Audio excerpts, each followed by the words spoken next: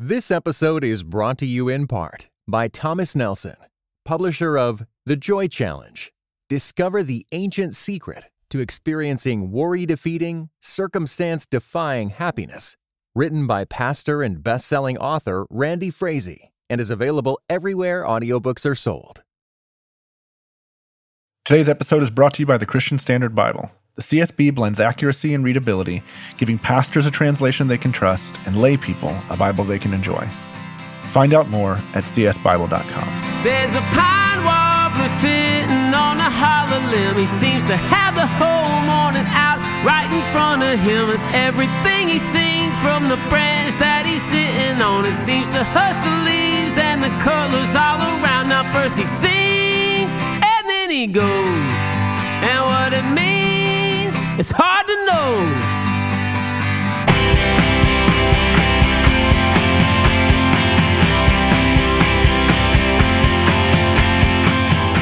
You're listening to Cultivated, conversations about faith and work. I'm Mike Cosper, and on today's episode, I'm continuing my conversation with Phil Keaggy, considered by many to be one of the world's great guitarists. We'll talk about the time he met Paul McCartney, we'll hear his thoughts on life as a Christian artist, and he'll share what he hopes for the church in a time and a culture like ours. Stay with us.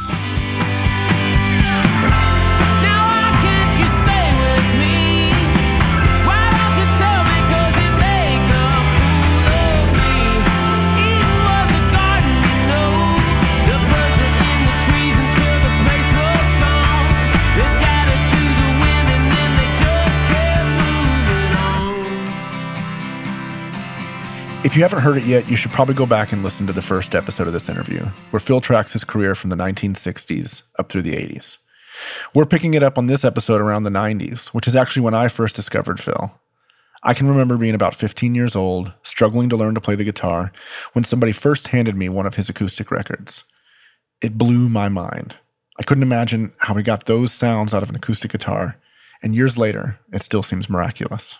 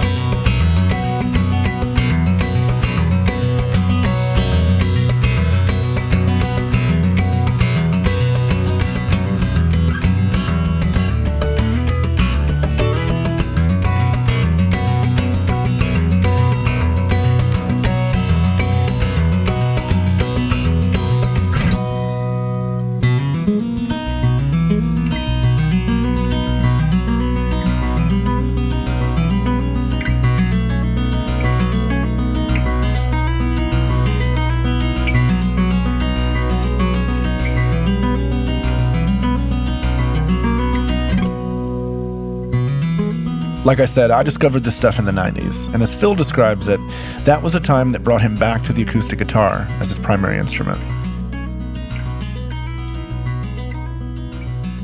As a guitar player, to listen to that record for the first time, this is before there were YouTube videos and things where you could see what people are doing, just the sounds you were getting out of the instrument baffled me. Like, what on earth is he even doing? Because I didn't know like Michael Hedges or any of those guys that had done any of the similar kind of and even better, Michael Hedges was a better guitar player than me. Oh, by far, on acoustic. Thing is, I grew up with all these other influences. Yeah. You know, I didn't become a specialist in one style. No, your records range. I mean, there's such a wide range. I mean, you did. I know your classical record really well. Lights of Madrid? Lights of Madrid, yeah. Yeah, unfortunately, the record company owns that one. I can't get that one. Beyond Nature, they have that too. Do they? Yeah. What are you going to do? What are you going to do? But yes, I mean, just hearing you talk about these different influences from Elvis Presley to classical and English folk guitarists. But I also listened to, Pat Metheny and Alan Holdsworth. And I mean, I went dabbling off into that world, tonality-wise, And I took great joy. I think there's a thread throughout all the years of my playing. If you listen to something on the last album I did, in fact, the last album I just finished was with Jeff Johnson. It's called Cappadocia, or Cappadocia. Eddie, how do you pronounce it? Probably incorrectly. Cappadocia. Cappadocia. And it's 8 pieces. That's our 3rd album together. Yeah. And I absolutely love this music. But there is moments where I'm literally quoting myself from the early days. Huh. I love doing that. In fact, I wrote a song once, Wes King and Scott Dente. The album's called Invention. Yeah. And there's a tune on there called Quote Jester. The quote jester instead of the court jester.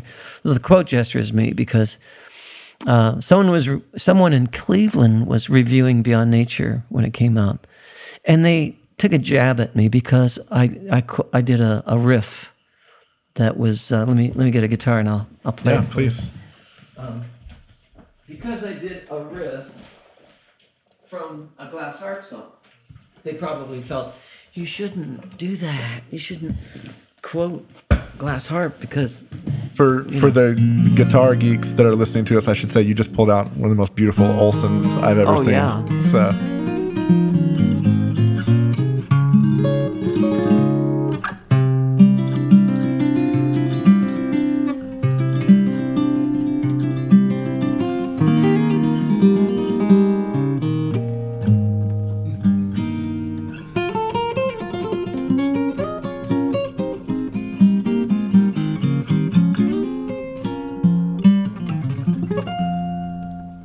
What's the saying? Shut up and play your guitar. No more talking. Well, It's Frank Zappa. I feel quite at home with this instrument. Jim Olson gave me this guitar. Did he really? Yeah. That's beautiful.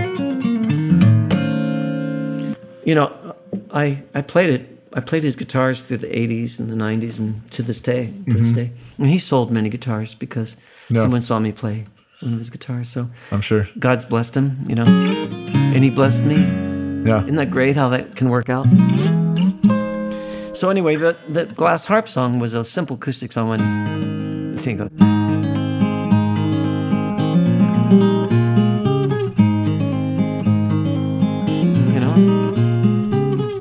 So then on Beyond Nature, I had this song that has.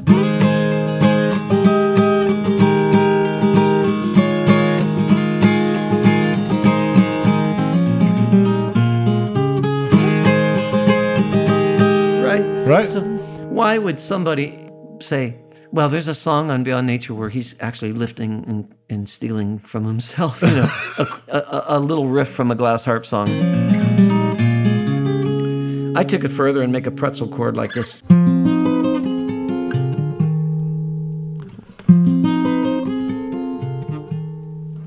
I like that. It's kind of fun. And he likes it. Well, anyway, yeah, Beyond Nature is special, I have a mix of that album without the strings and flutes and whatever. Just the raw guitar tracks. I might edit that because sometimes the songs are a bit long and they repeat themselves a bit, and I might condense it and do a condensed Reader's Digest or Listener's Digest version of it. Yeah. And see if I can release that. I would love to combine that with other songs that I love that are of that genre, which I still write to this day. I do alternate tuning still.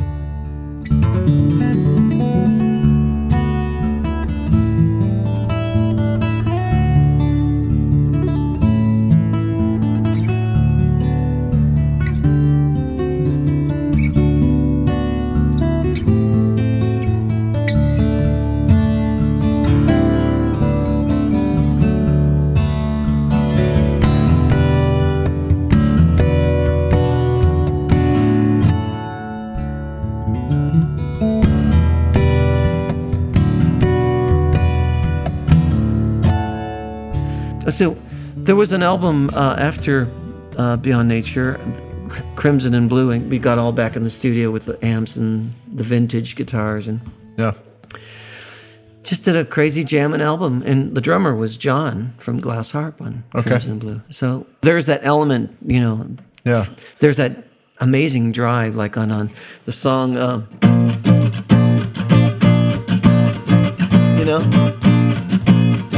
artificial laugh tracks, comedy and riddle, making light of a grave situation.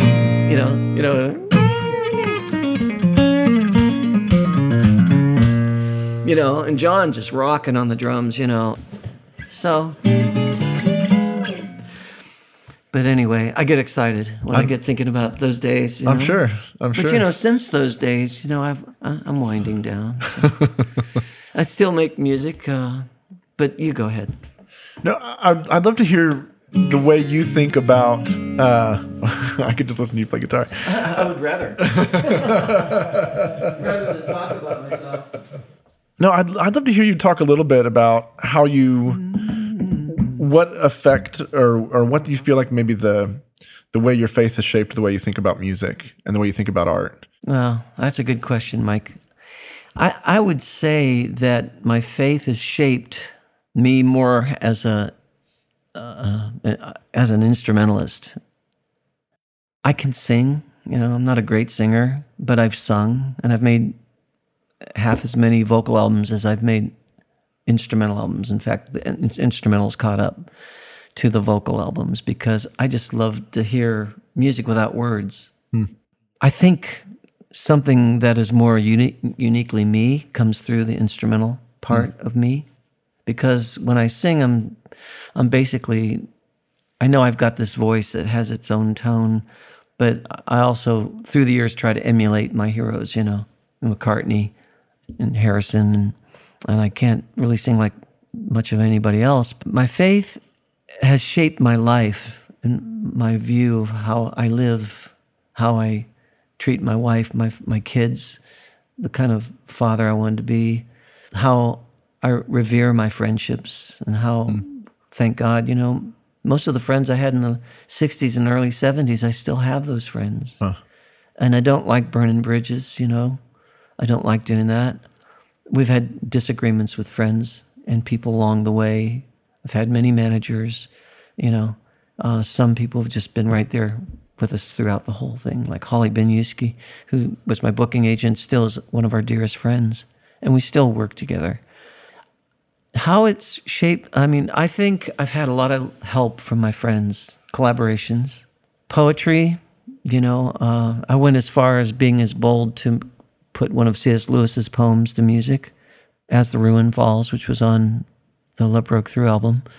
Beautiful poem. And then there's this young 25-year-old guy who's got a voice of a 15-year-old. That was me in 1976. Trust me, I sound like a kid. You still do. But anyway...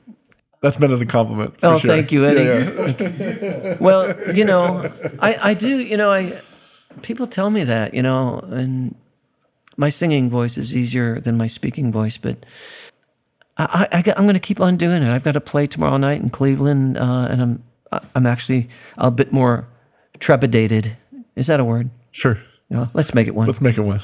About playing live. When you're starting out, you're a little bit timid. You're nervous and scared. And then you go through years where you just got this confidence, And then you come to these years I'm in. Yeah. I'm 67. I go, can I do that? Can I remember that? But I get up there and it's okay. Yeah. For a while. Yeah. As long as we can make that happen. But I feel more nervous. I feel a little bit more nervous about it. So what I have to do is just settle in and just be myself. And my faith influences how I'm going to be. In fact, I think I'm better on stage than I was when I was half my age, when something went wrong with the PA and I'd get upset, or my guitar gear wasn't working. Yeah. If that stuff doesn't happen now, it doesn't bum me out. For some reason, I go, well, there's something else we can do here. Right. Why don't we just hang? Maybe I'll share a few simple songs. If I can't loop, it's okay. Yeah. I've got some songs I love that don't require any of that nonsense. Yeah. And my favorite guitar players don't use loopers, by the way. Huh. You know? Who are some of your favorites? Who are your biggest influences? We talked about Hedges. I'm sure Michael Hedges. I'm moved every time I hear him play. God rest his soul. I have high respect for Pat Metheny. I once met him, asked him a question at a guitar workshop. He did a clinic, and I said I didn't understand one of his jazz albums. He goes, "Well, it's obvious you don't understand jazz." And I totally agreed with him that he's still a hero. It's an interesting thing, you know. I mean, he's a knowledgeable, intelligent guitar player. I appreciate guitar players that are like that, you know, like the Wes Montgomerys and the Joe Pass, you know, people that can play like that. You know, my friend Mike Pacelli, who produced Stay Home Baby on the last album, he just did a new album called Impressions, and he's playing all these guys' songs, Django Reinhardt and all that, and he can do it. I go, how do you do that? Alan Holdsworth was amazing, but it was like having a conversation or listening to a spaceman. You know, I mean, he came from another planet with his ideas of how he played, but I loved some of the expressions. John Renbourn, I mentioned Bloomfield. I went to see Jeff Beck a few times. I'm blown away by what he does still, you know, quirky and fun. Yeah. You know, and all these guys have somehow, you know, influenced me. Yeah. But what comes out is me. Before we get back to the episode, I want to tell you about our sponsor, the Christian Standard Bible. The CSB captures the Bible's original meaning without compromising clarity. An optimal blend of accuracy and readability, this translation helps readers make a deeper connection with God's Word, and it inspires lifelong discipleship. The CSB is for everyone, for readers young and old, new and seasoned. It's a Bible pastors can preach from, and a Bible you can share with your neighbor hearing God's Word for the very first time. Reading your Bible shouldn't feel like a chore. Learn more at csbible.com. Also, we have some important news for Cultivated listeners. The response to this season's been great, and we're really excited about the feedback we're getting for the show. And because of that, we want to keep Cultivated running year-round. So we're not going to do seasons anymore. We're just going to try to consistently release podcasts throughout the year. In order to pull that off, though, we're going to transition to releasing episodes every other week. That'll help us maintain a healthy production schedule and continue to get content out on time. So, if you're not subscribed already, go ahead and subscribe to the podcast. And in 2 weeks, when we drop our next episode with our next guest, Russ Moore, it'll be right there for you when you wake up on a Tuesday morning. All right, back to the show. So, there's this legend you'll hear if you talk much or read much about Phil Keaggy. Supposedly, somebody asked Jimi Hendrix what it was like to be the greatest guitar player in the world, and he responded, "I don't know, ask Phil Keaggy." And to be fair to the legend, this would have been around 1968 when Phil was a 17-year-old phenom playing like this.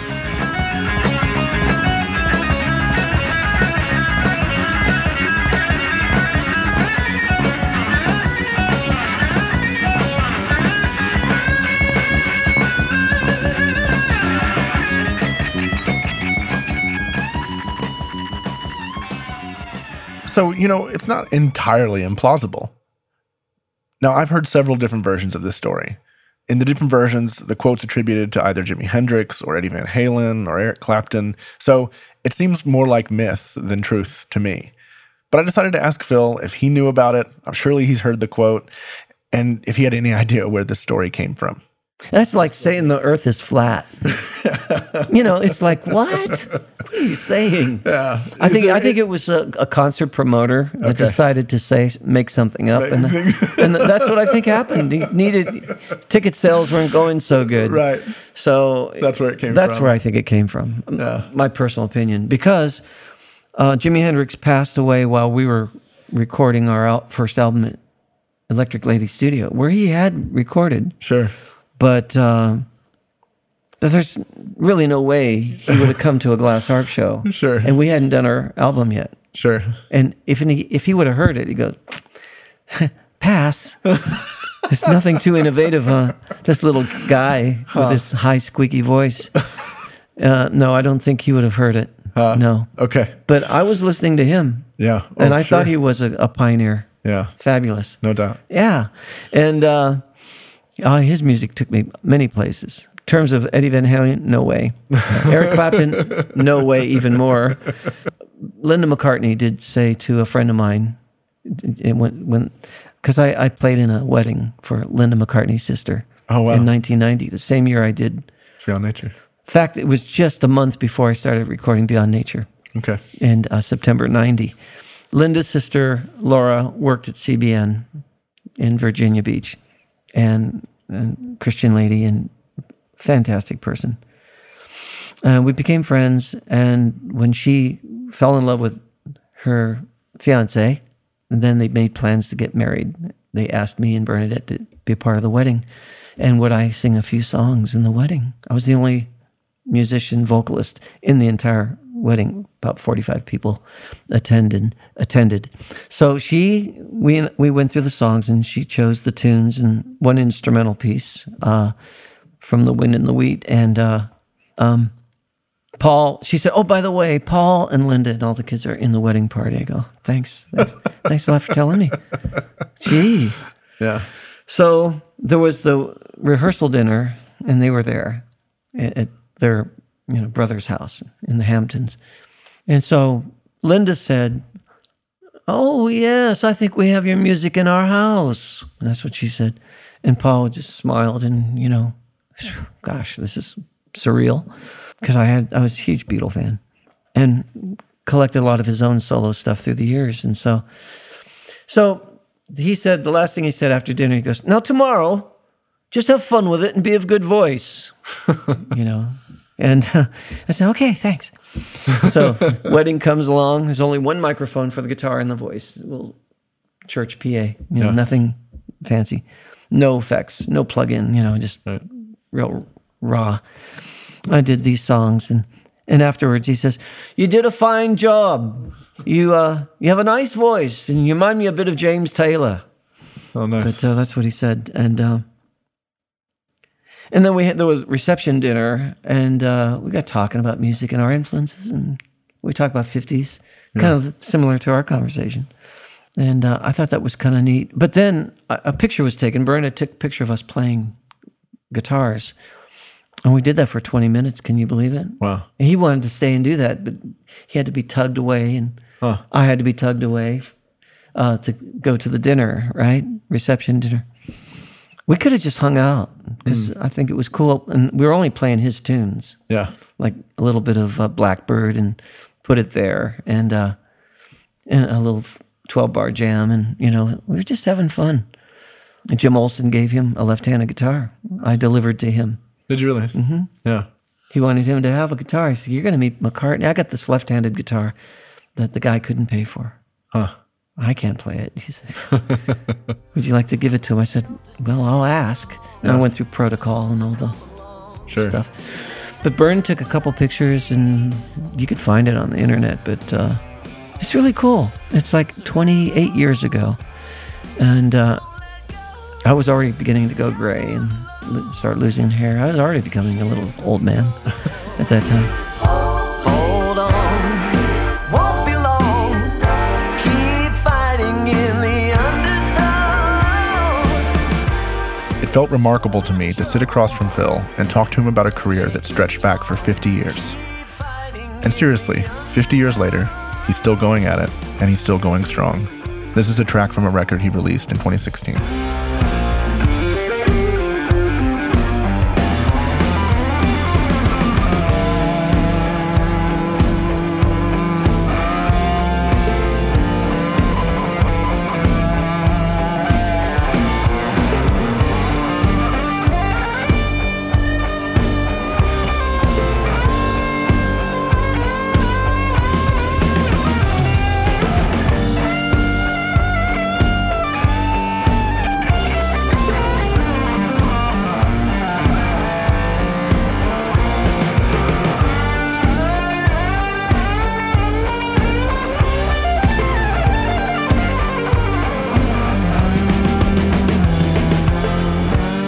I asked Phil what kind of counsel he might have for Christians who are thinking about trying to make a career in the arts, or who are trying to use their gifts and steward them well.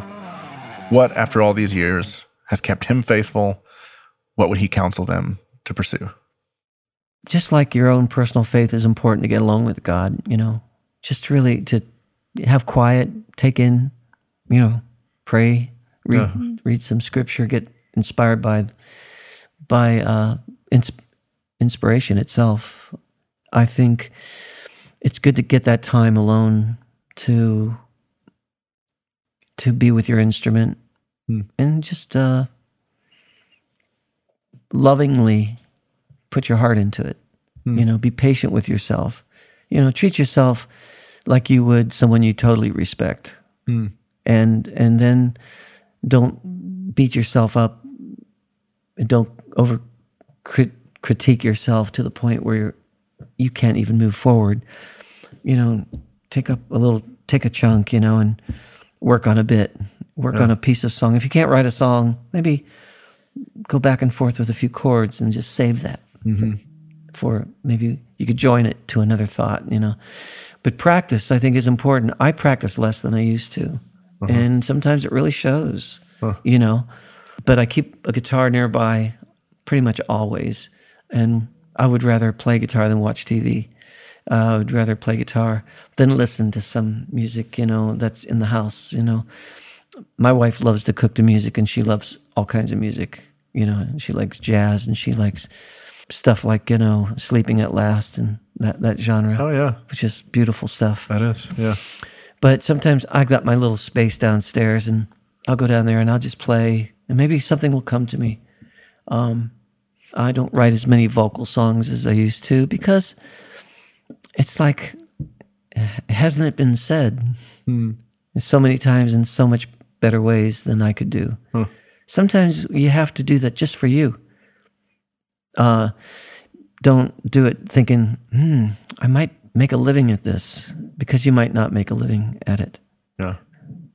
But it's what doors and windows open up for you possibly along the way that might be a break or might be a place where you can find purpose and employment and creativity, inspiration, and projects and collaborations, like I said. I wouldn't be where I am today if it weren't for those people that encouraged me when I was a youngster and hung in there with me and kind of got what I was doing.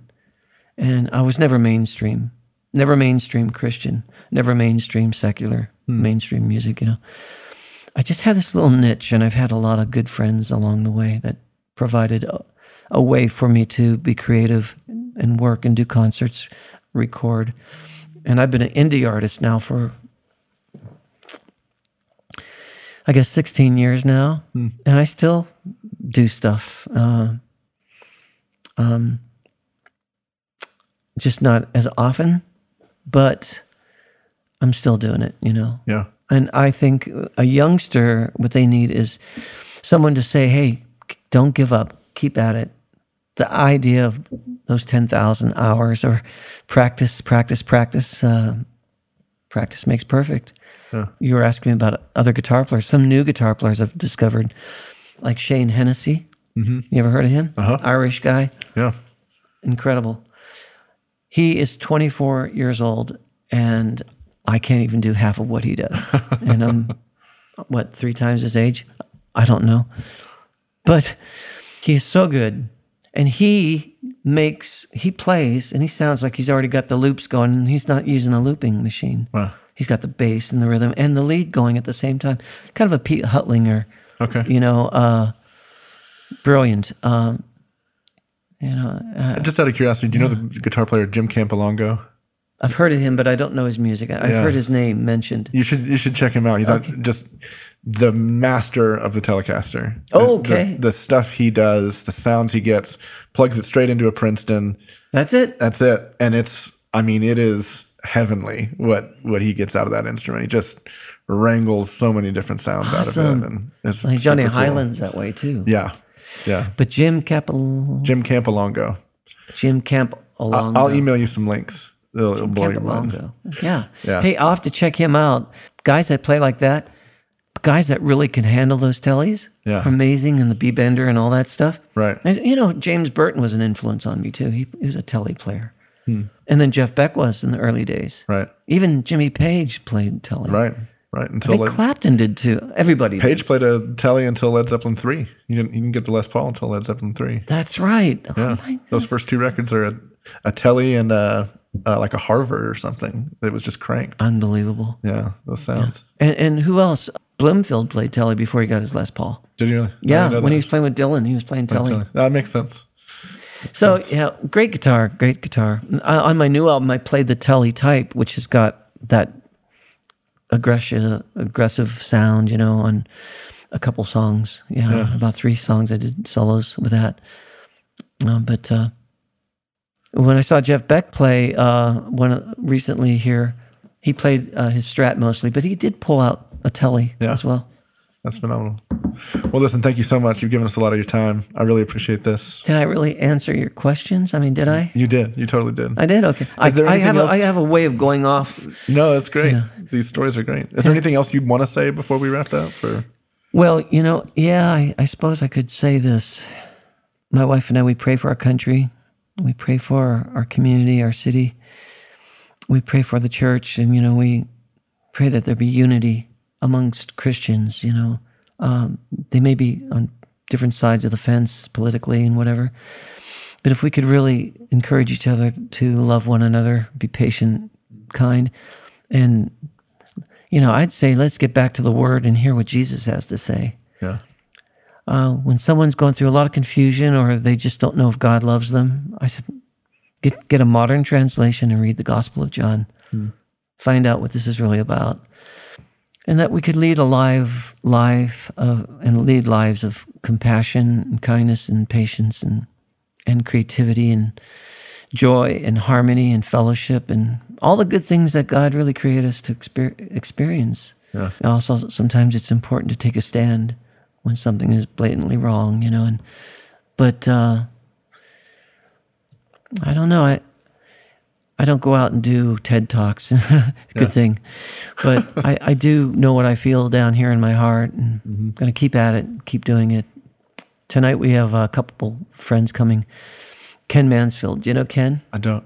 He wrote a great book called The Beatles, the Bible, and Bodega Bay. Oh, wow. Yeah, it's his story, because he managed Apple in the U.S. for 2 years. And he's a close friend. 82 now. Wow. Or almost 82. And he wrote one of the lyrics of one of the songs on the last album, All at Once, called My Guitar's in Love. It's a crazy little goofy song, but it's got good licks in it. Yeah. So I want you to hear that. I will. Do you have a turntable? We got vinyl. You got vinyl. We thought it would sell out in a couple months. We still got 200 left. Yeah. And we only ordered like 400. Yeah. We did a project a few years ago. I produced records for our church, and we did a project a few years ago that was, we recorded to tape and then went to Pro Tools for some editing and things like that, and then mastered to half-inch tape, or mixed to half-inch tape, and then used that to, and we did vinyl. So we tried to be as analog as possible. Yeah. And we thought the same thing. We thought, these vinyl records, vinyl's like hot. It will sell like hotcakes. So you initially recorded on 2-inch? Yeah. Yeah. Then went to through an old Otari 16-track, and so the process was AAD. Yeah. Oh, no, it was ADA. So back analog to digital, and then the mix down to half-inch. And did you hear the Pepper 50th anniversary?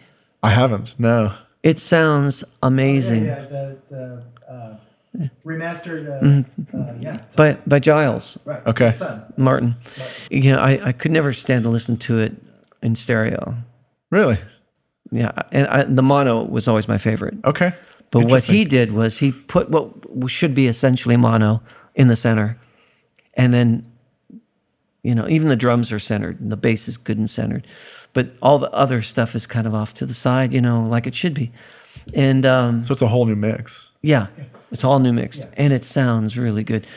It took him like 3 years to mix it. Yeah.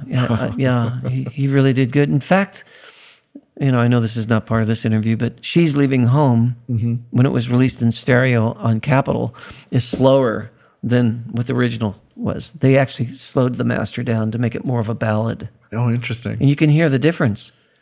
But they were geniuses, Jeff Emmerich and George Martin, and now Giles. He's a genius. Emmerich's book is great. I don't know if you've read it. Here, There, and Everywhere.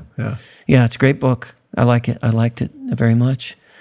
So we carry on, you know, we carry on, we keep doing what we do. And I love music so much, you know, and I don't love all music, but I do love not just mine. You know, I'm pretty critical of some of my stuff. I can't listen to some of it, but there's some of it I'm really grateful that I have. Yeah. So, yeah, we'll keep rocking. Yeah. I want to say that I don't really have bitterness, you know, over the years. I have more thanks for the goodness of people in my life. And the music industry has changed, you know. A lot of my contemporary artists and friends, you know, we meet once a month for lunch often. And, you know, we're just all trying to figure out what to do. Right. As long as we can do it, you know. I don't know, to try to make a career in this world, you know. I mean, I get what the indies were trying to do, you know. I get that, you know. Yeah. And the Mike Rose and the 77s and all that. And I never fit into that, you know. And like I said, when you first got here, I said, now why are you interviewing me, you know? So, yeah, it's like, I think if we could just accept ourselves for what we can contribute, and be a part of the beautiful tapestry of it, puzzle. You've certainly done that. Thanks. Yeah. Thank you so much, Mike. Yeah, thanks for doing this. You bet. Now first he sings and then he goes, and what it means it's hard to know.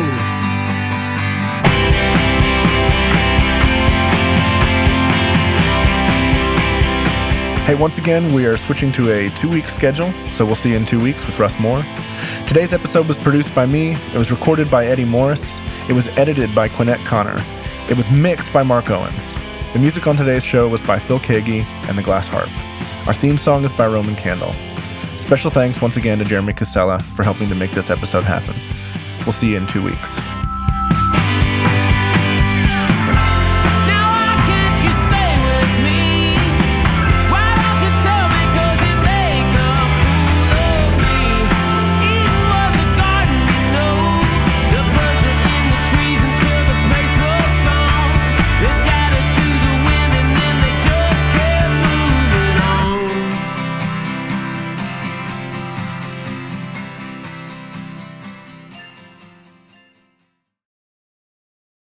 This episode was brought to you in part by the audio adventure series Discovery Mountain. Help your kids fall in love with the Bible. Each true-to-life adventure story will draw them closer to Jesus. Visit discoverymountain.com/CT.